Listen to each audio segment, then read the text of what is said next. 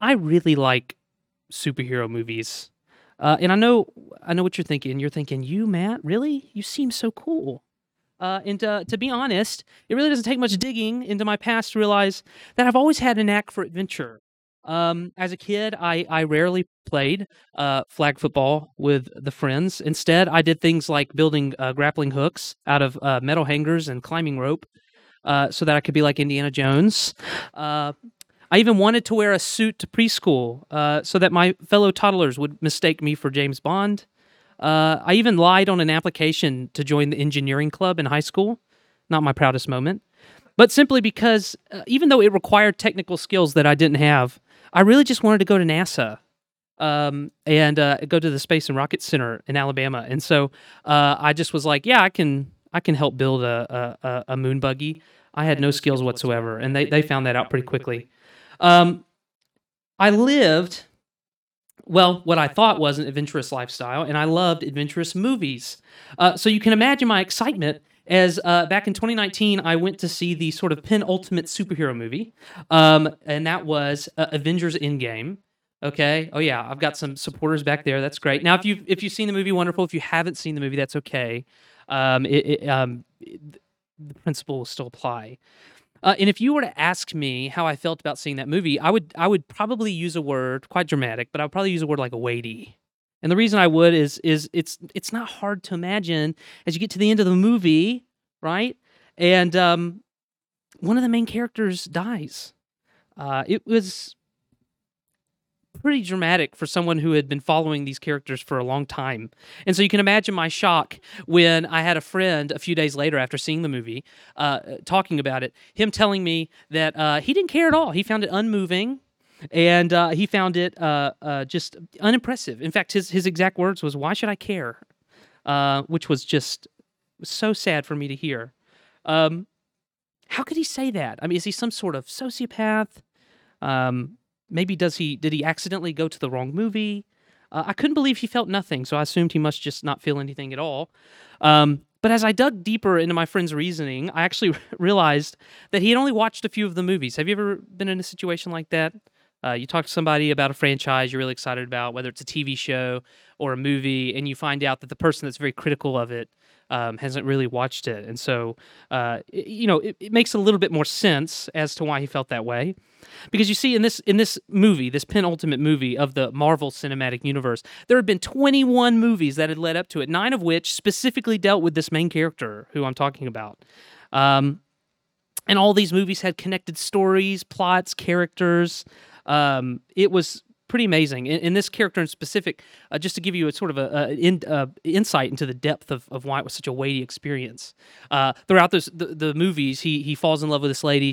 They end up getting married, and she's constantly worried about him because he's always restless. He's always worried about the world around him.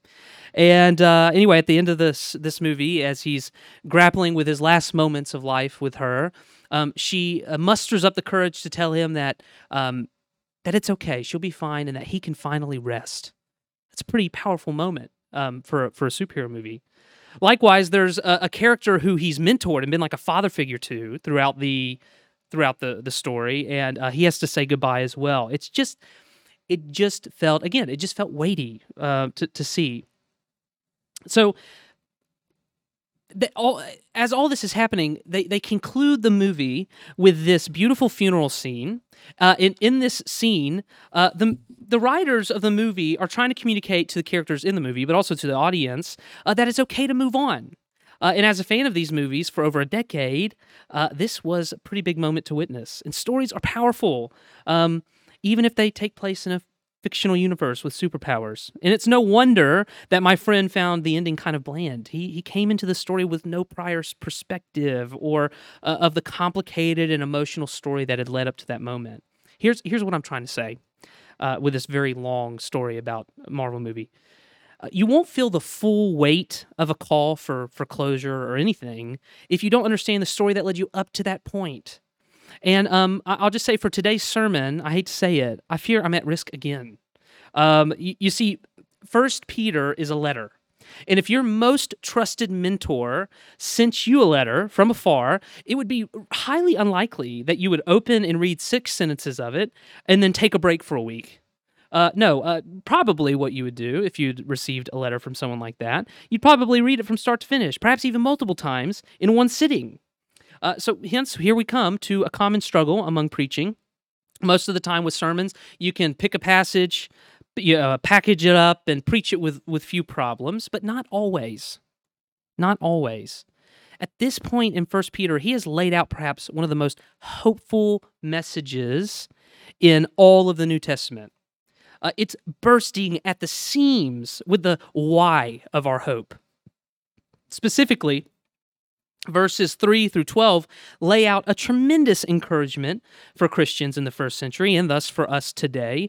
And now starting in verse 13, what I'm preaching on today, it's time for Peter to make his plea. It's time he tells us to do something about what he said. Specifically, he's calling us to be holy. But I simply cannot expect anyone to really fully appreciate what is being said in this passage. I don't even expect myself if we don't first understand the story that's led up to it. And this is part of the reason why I had Taylor read the verses leading up to verse 13. It's really about saying that we need to review and be sure of what he said in verses 3 through 12 as a great encouragement. That way we understand why we're being called to action.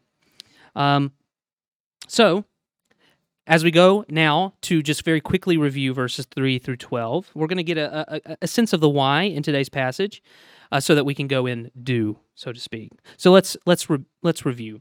Verses 3 through 5, you can look at your text as you're doing this, but I'm going to briefly summarize it.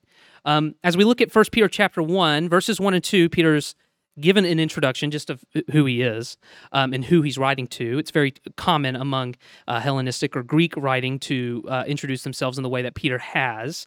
But he really gets to sort of the meat of the text in verses 3 through 5.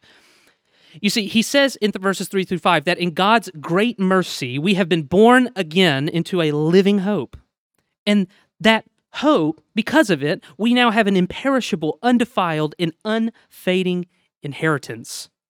And we, as believers, are being guarded and kept for our eventual salvation when Christ returns. And don't worry, you got to pick up on the fact that this is all about a family affair. I mean, think about these words for a second. Inheritance, father, born again. Brothers and sisters, we have real hope in this passage. And we have real hope, and I hope that you see it, that God is guarding us. He's guarding our hearts. And he's a loving Father who has secured you and I a real inheritance in heaven with him. And as we go to verses 6 through 9, we learn that in this life, if God wills it, various trials will come. Of course, Peter is speaking to Christians who have been rejected in their culture for their faith. And in their situation, and similar to ours, grief and sorrow will come in the name of Christ. Yet this passage affirms something really radical, which is that you can be sorrowful, yet always rejoicing. So why can we rejoice? Well, verses 6 through 9 of 1 Peter 1 tells us that so that the tested genuineness of our faith may result in honor in heaven. Do you realize, this is amazing as I think about it. Sometimes when we think of Christian trials, we think of like stories of people in the Middle East who are being killed for the faith, and that certainly is an example. But Christian suffering is a lot more pervasive than that.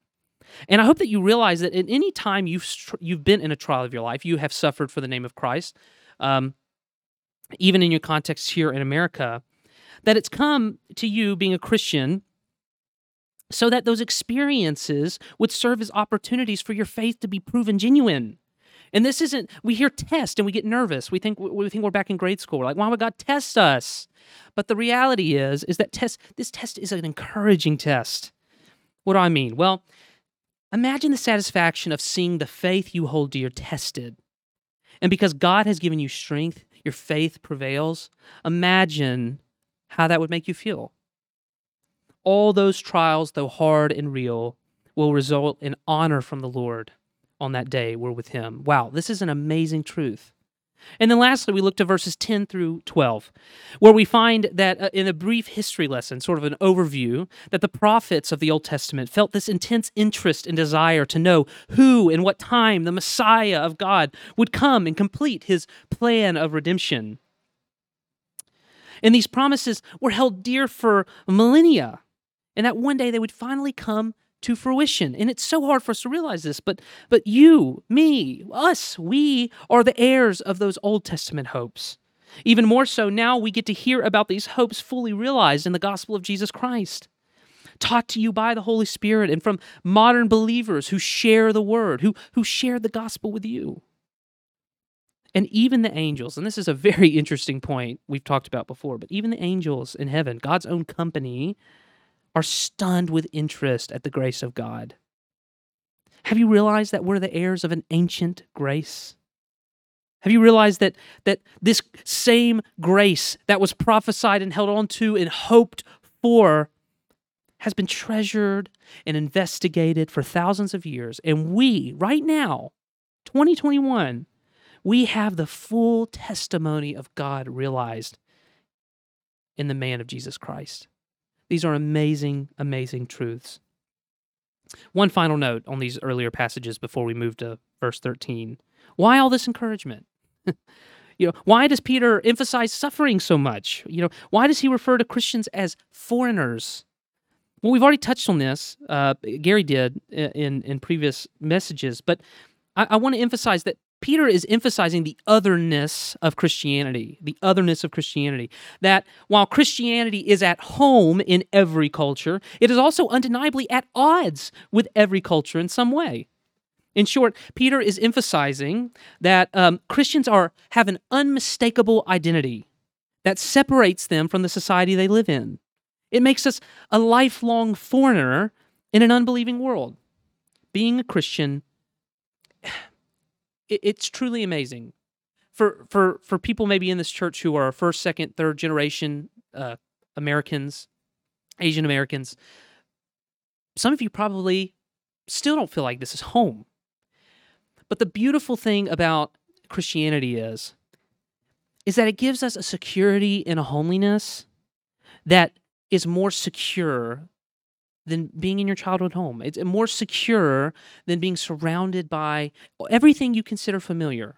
And this is an amazing, amazing truth. You might be thinking, Matt, you were told to preach on verses 13 through 21. Why have we spent so much time now on these verses? Because I really want, and I mean this, I really want verses 13 through 21, I want them to hit you like a bus, okay? I really want the full weight of these passages to mean something to you. And I think the only way that's going to happen is if we understand why Peter is about to command us to do something. Okay, so how do we stand apart? Well, the topic of today is holiness. That's how we stand apart, which we're going to discuss, but nevertheless, these are the truths that Peter wants you to have in mind as you approach verse 13. These are incredible truths that enable us to obey God's word, to become those marked differently from a world, bolstering character and optimism that is only possible in Christ. We get to have a hope so sturdy, so countercultural, that we become known as people of unmistakable holiness. That is sort of a key word of today, unmistakable holiness. And boy, do we have great hope, brothers and sisters. And it's at this point, just in reflection of that, I do want to pray. And I just want to take a moment and thank God for that exactly. Let's do that together now. God, thank you so much for these beautiful truths that Peter has shared with us, that we are now gleaning and sort of chewing on from your word, Lord. We're here and seeing fully, Lord, how you have shown us so many facets of the grace you've shown us from the ancient days of Israel to even now. God, we pray that as a church, we would see that story of redemption, that we would be a church that honors this gospel. And not only that we wouldn't just honor it, Lord, but that we would be unashamed by it. Lord, that we would be a church unhindered in our worship because we're not held captive to the sways of modern culture. God, that we would be people who stand firm in our undeniable identity in Christ. God, that identity would create an uncommon community of believers that is absolutely, it can't be explained in any other way than the grace of God. God, that community would work towards means of uncompromised discipleship to those who desperately need your word. And Lord, that we would proclaim and exhort this through unapologetic preaching.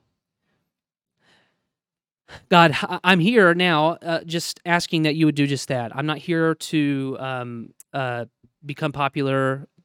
I'm not here to, sort of flaunt my skills. Lord, I'm here hopefully to teach your word well.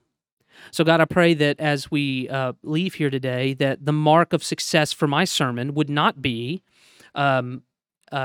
people thinking I'm a great preacher, people, liking the movie reference at the beginning. Lord, I pray that the measure of the success of this sermon would be the Christ likeness, that people become more like Jesus and more hopeful and more holy. God, we can't do that on our own. We need you, and that's why we pray right now. So we ask for your help. Come and help us, Lord, please. In Jesus' name, amen. All right, so today I want to let God's word map for us how to be people of unmistakable holiness. Okay, so you got the theme as I was praying. I was going through the values that we have as a church, right? And I'm just sort of tacked one on the bottom, okay? Don't worry, I don't think it's going on the website, but it is still important nonetheless. That if we're going to be people of all those things, we also need to be people of unmistakable holiness. But today's going to be a slightly different sermon. It's going to be a little bit more. It's going to be a little bit more like we're in the classroom. Okay, the last time I preached, it was sort of like I built this big cake, and it had points and subpoints, and rhetorically, it was well structured. But as I read this passage and studied this passage, I realized that really, there's no better way to digest this text than just to be in it, okay? And so as a church, I want to, as we preach, I want to be very close to the text. I want your, so in order to benefit from that, have your Bibles open. Be willing to look at the text with me and show that God can reveal who he is in his word. So Peter, by the way, is not envisioning here that we need to be a people with a to-do list, okay? Instead, we're more like engines who need new fuel. Okay, have you ever tried to run a high-powered, high-grade engine with low-grade fuel? Okay, neither have I. But I do know that certain engines require certain types of fuel. Likewise, we can try to run the sort of Christian engine of our life via a to-do list of holy activities. Okay, you guys are familiar with this. We just sort of like, we got to make sure we do this, go to church, wake up, do our quiet time. We can try and do that. And maybe it does produce some holiness. I think that there is some credence to, sort of forcing yourself to do tasks are good for you. But that being said, I want to suggest an alternative. And that is that instead of just lengthening our to-do list, what if we sort of change the fuel of the Christian life? What if we change the motivation of the Christian life? The why?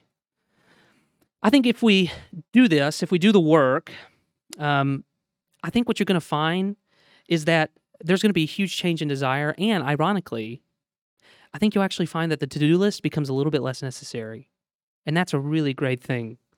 So here we are. Peter gives us new fuel in verses 13 through 21 for our unmistakable holiness, and those things are hope and fear. Oh boy, I just said fear in regards to the Christian life. Let's get to work studying this passage. Our first section is called Unmistakable Holiness Fueled by Hope. This is verses 13 through 16. Let's read. Therefore, preparing your minds for action and being sober-minded, set your hope fully on the grace that will be brought to you at the revelation of Jesus Christ. As obedient children, do not be conformed to the passions of your former ignorance, but as he who called you is holy, you also be holy in all your conduct, since it is written, you shall be holy, for I am holy. Wow. The main verb in verse 13 is to set your hope. This is an imperative, and for those that aren't familiar with that type of language or grammar, it's a type of verb that tells you to do something. okay? And this is actually the first time it appears in First Peter, is Peter tells us to set your hope. And he says that with an opening word, therefore, okay? And this, I'm sure you've heard about this. I've heard Gary mention it before, but just as a reminder, therefore is a hinge word, okay? The phrase goes, if you see therefore, you need to see what it's there for, okay? And the idea is that when you see the word therefore, it's immediately calling back to the argument that's just been made. And that's exactly what we just ran through from verses 3 to 12, okay? So it's as if Peter is saying, for all those things I just said in verses 3 through 12, set your hope fully on the grace that will be brought to you at the revelation of Jesus Christ. Okay, great. All right, but the question, it sort of begs the question, how? Listen carefully here. Isn't hope an emotion? How do you obey a command to feel something? Have you ever asked that question? You can't just clench your fists, close your eyes, and say, hope, Matt, start hoping. That's not how it works. And this brings up a big question that's worth thinking about. What if I don't feel like I should? What if I don't feel like hoping? What if I don't feel the hope I'm supposed to? In fact, this is such a serious question, and I really do mean this, that some people actually leave the faith because of this, okay? Because they understand things intellectually, everything about the Christian life makes sense, but they don't have any affection for God or the faith, and that's a serious problem. This is a big question that's sadly not often answered, and I want to say two things about it. Okay, first, I can understand the desire to want to feel things, and it is an important part of the Christian life, but emotions are only one part of the experience of Christianity. Some Christians put all their stock in emotions, but this often leads to failure, because what happens when those emotions fade? Or what happens if they're ever challenged? Christians are mindful people, not mindless people, as we will see. That said, what happens when Christians put all their stock in purely the intellect? Well, unsurprisingly, similar results. If God intends for us to be a people of hope, then surely our affections deserve a piece of the Christian life, right? Here's my point. Emotions are not always reliable. They can be fleeting or easy to influence. But with that said, emotions are powerful and a beautiful part of the Christian life. I encourage you today to not be either a complete skeptic or a romantic about emotion. I encourage you to embrace the tension between the two, that God has included emotion as a part of his design. But our faith doesn't make or break on it alone. Which brings me to my next point, and really is Peter's advice in this passage. Look at verse 13. He says, he doesn't say, therefore, set your hope. No, look back. He says, therefore, preparing your minds for action and being sober-minded. Wow, okay. This is worth unpacking. Preparing your minds for action. What is this talking about? Well, it's actually quite interesting. Preparing your minds for action, that's a paraphrase. But if you actually read the Greek, if you read the original language there, it actually says, and this is a quote, gird up the loins of your mind. That's actually what's present in the Greek. And this is a phrase that's virtually unheard of in modern society. But to gird up one's loins would have been very clearly aware to Peter's audience. So we do a little extra homework, but what we find out is that the practice of girding up your loins was actually a common practice among men in the ancient world, where many of them would wear tunics that would reach all the way down to the ground. But whenever it was time to sort of get busy, whenever it was time to sort of roll up your sleeves, okay, particularly in war, these men would take their tunics that are going down to the ground, they would pull up the excess between their legs and wrap it around their legs and tie it off. And what this would do is it essentially would turn their tunic or their dress into shorts. It gave them more mobility, right? The idea behind this is that when he says gird up the loins of your mind, he's saying become energetically mindful, right? Or another way of saying this would be to roll up the sleeves of your mind, okay? He also says, and be sober-minded. And this sober-mindedness actually modifies. It's an adverb for the idea of girding the loins of your mind. And so what we find is that if we're to sort of prepare our mind, how do we do that? Well, he gives us the answer right there. He says, be sober-minded. I think a better translation of this phrase is be self-controlled. But the idea still prevails here. Here's what I'm saying. Do you want to hope? right? Do you want to be hopeful but you don't feel it? Well, the Bible's aware of that, and it has an answer. It says, gird up the mind, or prepare the mind, be self-controlled. I think it has essentially the idea that our hearts take training.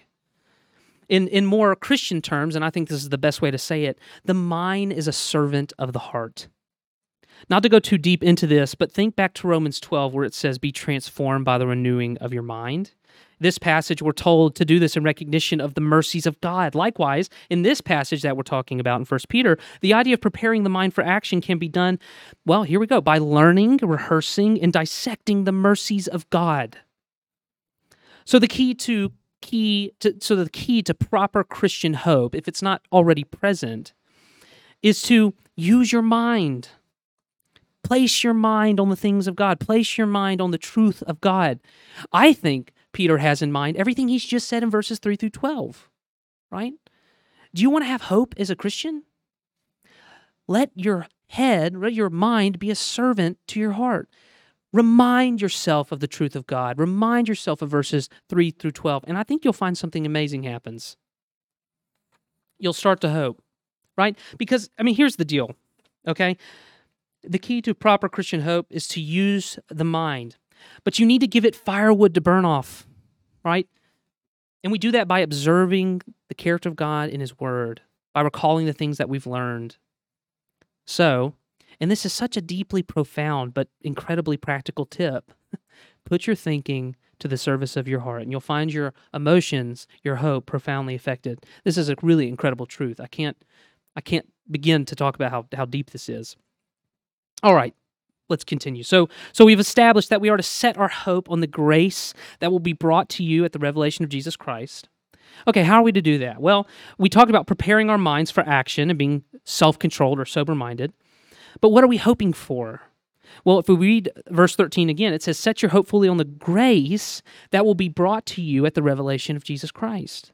This is a present and eschatological, or last days sort of meaning, is that our hope is in the grace that we've been given in the finished work of Christ and the future revelation of Him at the end of time.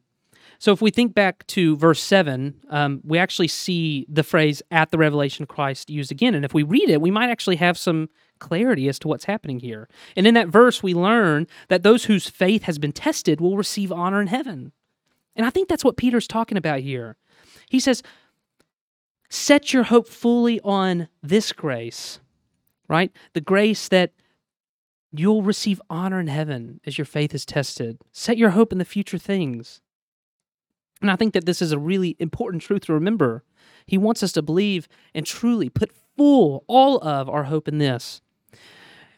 Okay, we continue. In verse 14, he says, as obedient children, do not be conformed to the passions of your former ignorance. Or in other words, there was ignorance that you had before you were a believer. And that ignorance was soil for passions and desires that resulted in you conforming to those passions in conduct, right? I'll say that again. It's kind of a word salad, but it's helpful to break it down. You once were ignorant before you were a believer. You didn't have the right knowledge.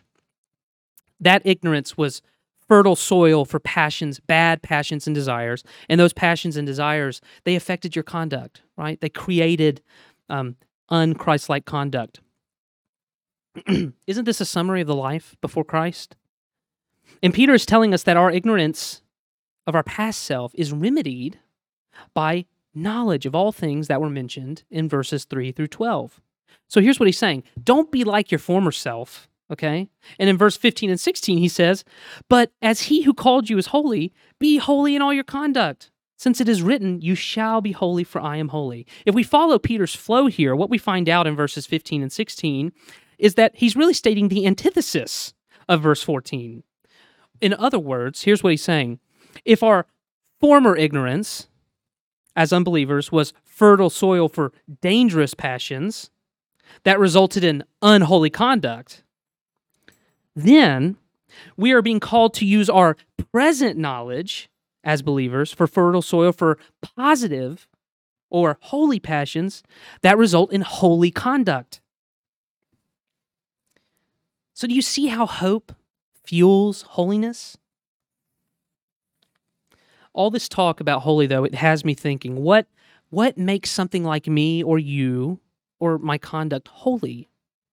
Peter quotes an Old Testament verse in Leviticus in verse 15 when he says, quote, "You shall be holy as I am holy." But what is God's holiness? What are we talking about? Well, in a simple word, holiness really means set apart. It comes from a Hebrew word that means sort of torn off or set apart.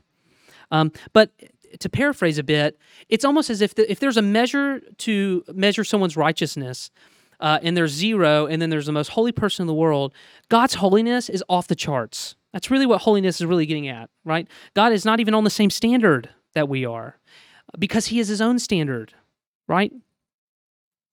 But most literally, it does mean set apart. So for us to be holy, we have to have holy conduct. When we think and act in ways that show God is set apart. We do that in large part by hoping, in our hoping, well, let me restart that phrase. We do this, we show God is set apart, in large part by our hoping in the out-of-this-world grace that God has shown us. And it will be fully realized when Christ returns. But this holiness also has a secondary meaning, which is when we do these things, people of sturdy hope, knowledgeable of God's mercy, so much that it produces godly conduct, and that conduct becomes our own version of being set apart. Instead of being set apart in perfect righteousness as God is, as creator and creation, we become set apart from the world around us, who are slaves to their ignorance, as we've already explained. Not marked by sacrificial love, things like sacrificial love and obedience to God. Instead, we become unmistakably holy. All right. These are incredible truths, but I want to move on, and I want to go to verses 17 through 21. And this is where we get to our second point, which is unmistakable holiness fueled by fear.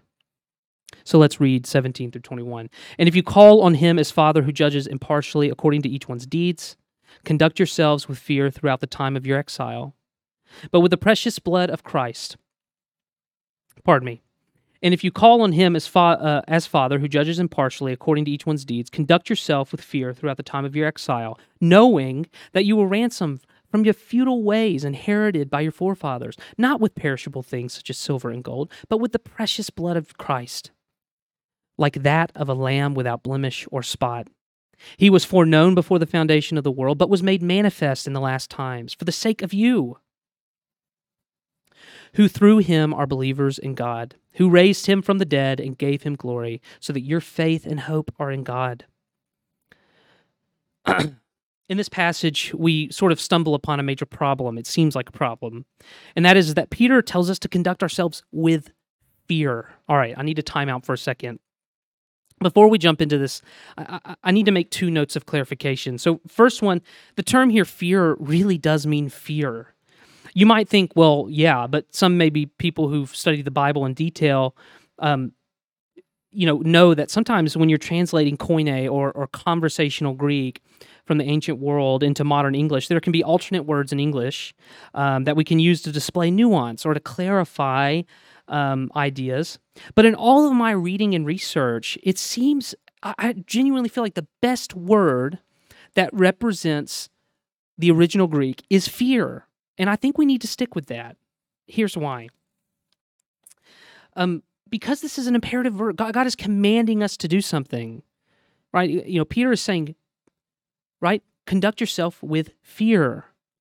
And because it's telling us to do something, we must obey. Even if this is a difficult passage to understand, we should not shy away from the challenge. It would be too easy to bend the meaning, okay? This would be a lot easier for me to just sort of flub it a bit, to bend the meaning or to entirely avoid this verse. But if we're going to be people of the text, people of God's word, we kind of need to take it as it is. And we need to be patient in understanding. Oftentimes, when I approach a difficult passage, it's actually important to pray, but also to dig into the context, the sentence structure. It seems like hard work, but it's actually a lot easier than you think. And when you commit to the hard work of being a student of the Bible, you'll always walk away thankful for it. All right, so let's dig a little deeper. We've been told that we have to have a kind of conduct, which is certainly going to be holy conduct. But now, instead of it being fueled by hope, we're told to conduct ourselves fueled by fear. Well, I think that this fear is corresponding to the sentence before it, because he says, our Father will judge impartially according to each one's work. And it's important to recognize right off the bat that this phrase, according to each one's work, is not the same thing as on the basis of. This is a really important difference in meaning. In other words, God will judge impartially corresponding, right, or according to each one's work. His judgment of those in Christ and those not in Christ will correspond to those who do good works because they have been born again and have the Spirit of God who helps them put to death the deeds of the body, and those who do not live a life of good works because they have not been born again and they do not have the Spirit. I'm not saying that you're saved by works. In fact, what I'm saying here is that the one we call Heavenly Father judges everybody on the same type of evidence, namely, what do our lives say about our heart? There won't be different rules for different people. This is an important clarification to make. So now we come to this big problem. How do we conduct ourselves in fear? You know, when I come to a difficult passage, another thing I like to do is to look up places in Scripture where the same word or phrase is used and hope that maybe it'll provide some clarification or context. And I think we can do that if we go to Philippians 2:12. You can do that in your Bibles, or you can listen carefully. I have it right here. For sake of time. And it says this, it says, therefore, my beloved, as you have always obeyed, so now, not only as in my presence, but much more in my absence, work out your own salvation with fear and trembling. For it is God who works in you, both to will and to work for his good pleasure. In this passage in Philippians, we are to think about our salvation in a perpetual... let me ask this. Are we to think about our salvation in a state of perpetual nervousness and anxiety? Certainly not. Paul here actually explains further in the chapter. He describes himself as straining or pressing on towards the goal of Christ-likeness. The fear and trembling he's experiencing is the attitude that Christians have in pursuing a goal, which is a healthy hesitancy to offending God through disobedience, due to our awe and respect for his majesty and holiness. It's a fear of treating God less than what he is. Likewise, Peter here in these verses, he's saying something similar. I think that it's very appropriate to fear as if we live our lives that our faith doesn't matter. We should fear living like that. One helpful scholar says this, and I think it's really helpful. He says, it was the same spirit that Jesus had when he said, this idea is in the same spirit that Jesus had when he said, if your eye causes you to sin, pluck it out. It is better to enter life with one eye than with two and to be cast into hell. What is he saying? He's saying, fear living in ways that betray your lack of satisfaction in God. Brothers and sisters, I want to be clear here. We have been saved by grace through faith alone. But I don't want you to miss this. Your conduct matters.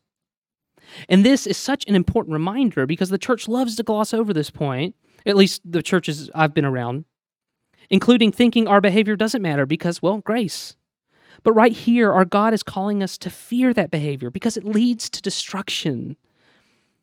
But what comes next in this verse should humble us, but simultaneously encourage us. Let's read again, verses 17 through 19. Conduct yourselves with fear throughout the time of your exile, knowing that you were ransomed from the futile ways inherited from your forefathers, not with perishable things such as silver and gold, but with the precious blood of Christ, like that of a lamb without blemish or spot. Pursue holy conduct with fear because we know that we are ransomed, not with perishable, inanimate objects of limited worth, but with imperishable, living sacrifice of infinite worth. Did you catch that? This should really humble us. We're told to fear, avoid, to flee from conducting ourselves in a way as though the ransom were not as precious as it was.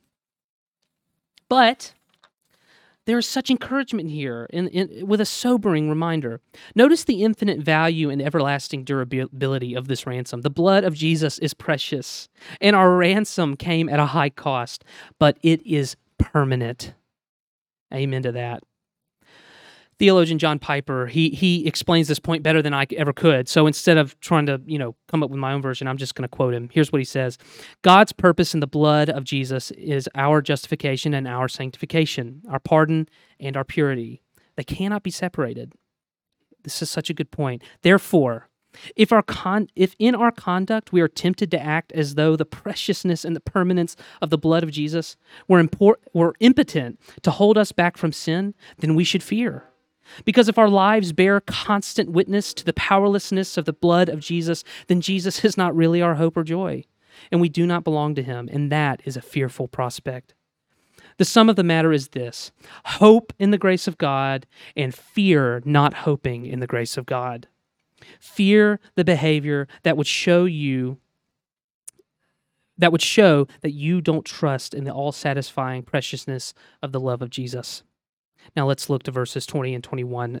The Lamb of God, reading verses 20 and 21, he was foreknown before the foundation of the world, but was made manifest in the last times for the sake of you, who through him are believers in God, who raised him from the dead and gave him glory, so that your faith and hope are in God. All right, so the Lamb of God, our precious Jesus Christ, was foreknown before the foundation of the world, made manifest in the last days. Jesus was set apart. Really what's being said here is that Jesus was actually set apart before the world existed. God's begotten Son was then made manifest at the right time, inaugurating the last days. Do you see this whole timeline of history? Jesus is a part of every bit of it, and he did it for our sake. He goes on to point out that through him, meaning Christ, we come to believe in God who raised him from the dead. And he did this for our sake, so that we would place our faith and hope in him. In other words, God, through Christ, is working to make himself our treasure. So why is Peter telling us this? All right, well, I'm sort of closing up here.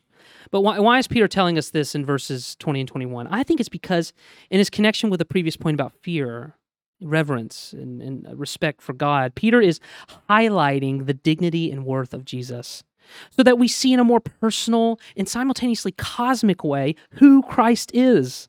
And because of who it is, we respond with holiness, unmistakable holiness.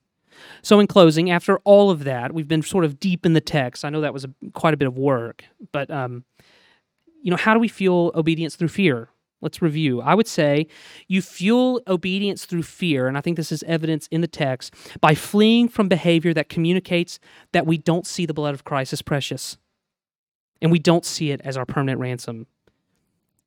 By this fearful behavior, we need to run away from it. We need to fear behavior that doesn't recognize our Lord and Savior as set apart, foreknown, manifested in a sacrifice for our sake.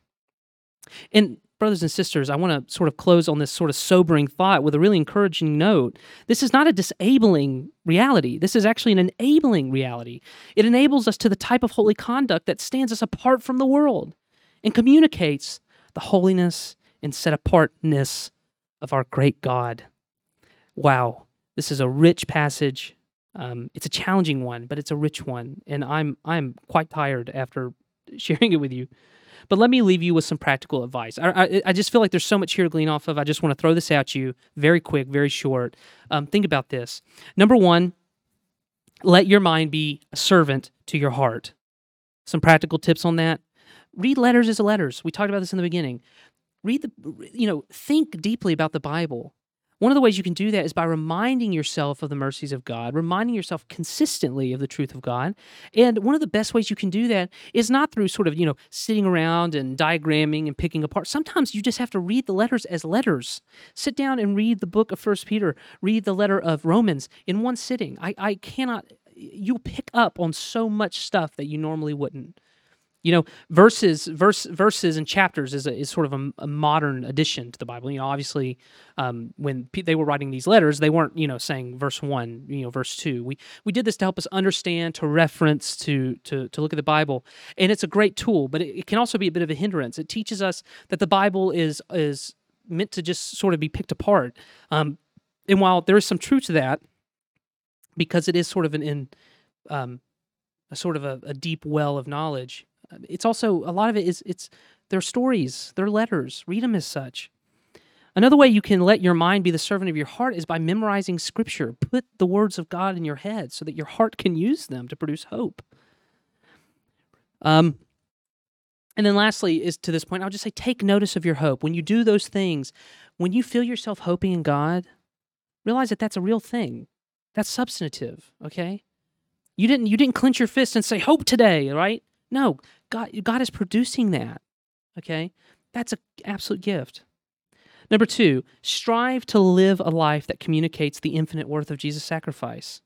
This is the whole fear point, right? Take steps to prevent ungodly behavior. Be self-aware. Use people around you. It's worth it. It's actually worth fearing demonstrating behavior that doesn't value the preciousness of Christ.